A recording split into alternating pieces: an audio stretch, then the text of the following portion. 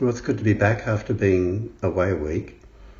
What I wanted to talk about tonight is I came across a book which was being reviewed on a television program which took my fancy.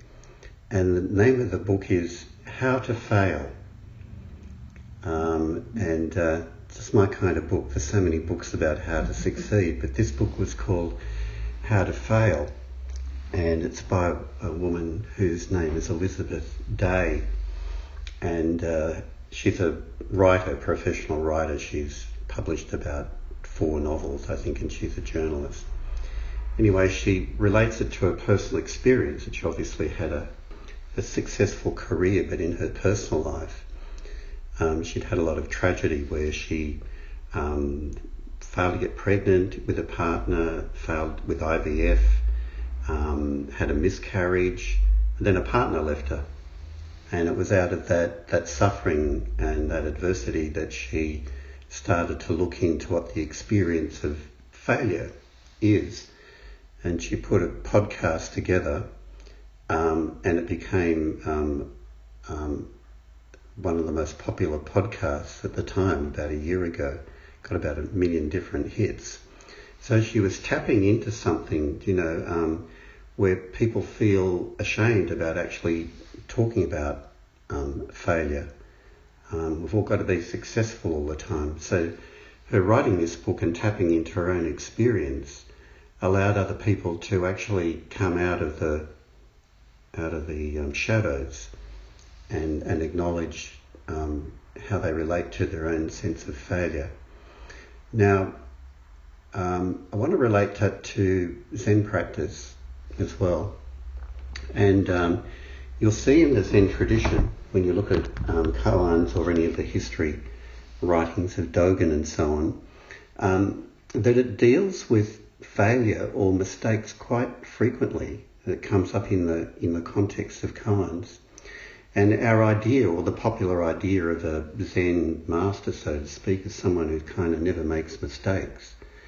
But Dogen shot that concept to pieces pretty well. The actual Japanese saying is Sho Shaku Ju Shaku, which has often been translated as life is one continuous mistake, or my life has been one continuous mistake.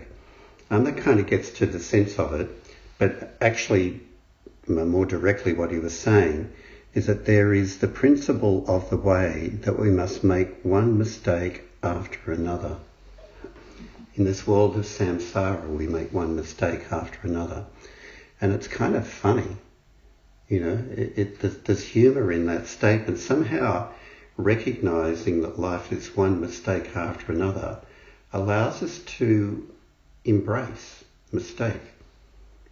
And as it says in some other Buddhist teachings, where one of the sort of pairs in the 8 worldly winds is being blown around by success and failure. And Dogen's statement, that life is just one mistake after another, cuts through that striving to have to succeed, and it's only when we succeed that life will be okay. But what he's pointing to, and what Elizabeth Day is pointing to, by the way, she was influenced by a South Korean monk in the writing of her book, so you can see a Dharma sense to it. But when you make a mistake, it's just a mistake, that's all. It's just information, it's just an experience. When you succeed, it's just that experience of winning something or getting something right, but it's just another experience. And it's about treating them the same, and what we learn from the mistakes. One of my favourite koans, which I keep coming back to in everyday life as a kind of configuration in my mind, I just love it because it's so kind of weird and dreamlike.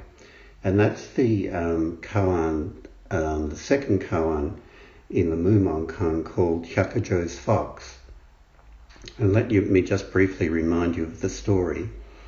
There's an abbot of a temple, and one evening a monk comes before him and asks him a Dharma question. Does an enlightened person fall under the law of cause and effect or not. The abbot replies, such a person does not fall under the law of cause and effect. As a result of this, he was born 500 lifetimes as a fox.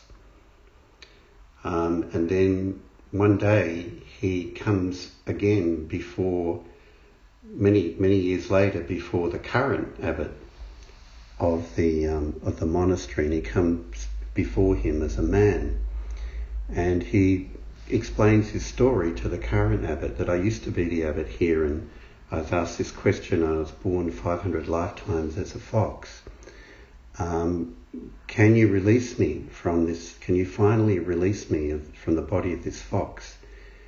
Can you give me a turning word that will release me? And so he asked that current abbot the same question: does an enlightened person fall under the law of cause and effect or not? The current abbot said he does not evade. He does not evade the law of cause and effect. And the old abbot is released from the body of the fox. He becomes a man again. One assumes he's really found peace after experiencing 500 lifetimes as a fox. And he realizes that those 500 lifetimes as a fox were lives of bliss. There's a whole lot of meaning in that koan. But it's a story of a mistake, and what someone has learned through going through living in a fox body. One senses that he was preoccupied with some sense of pure consciousness which could float free of his body, some kind of disembodied experience which is therefore free from the laws of cause and effect in the material world. Mm-hmm. So he gets reborn into the body of a fox, probably having to learn how to hunt for food and not be a vegetarian, and to mate and to bring up kids, and to actually live in a body, to become embodied again. But the key statement in that koan is he realizes that those 500 lifetimes were lives of bliss. With a Zen perspective, in some ways, can differ from secular versions of this, like in Elizabeth Day's book, is you get the impression that it's important to recognise how to fail because you're taking risks and you're learning, but there's a kind of implication if you do that you will succeed.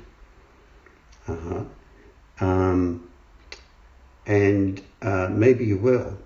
People who are successful in the world in a worldly kind of sense are probably people who are capable of failing, learning from their mistakes and then relearning a way to go forward. A useful concept that is used in that book, and which is very relevant, I think, to the way we do Zazen and the way that we practice Zazen in our life, is she talks about failing forward and failing backward.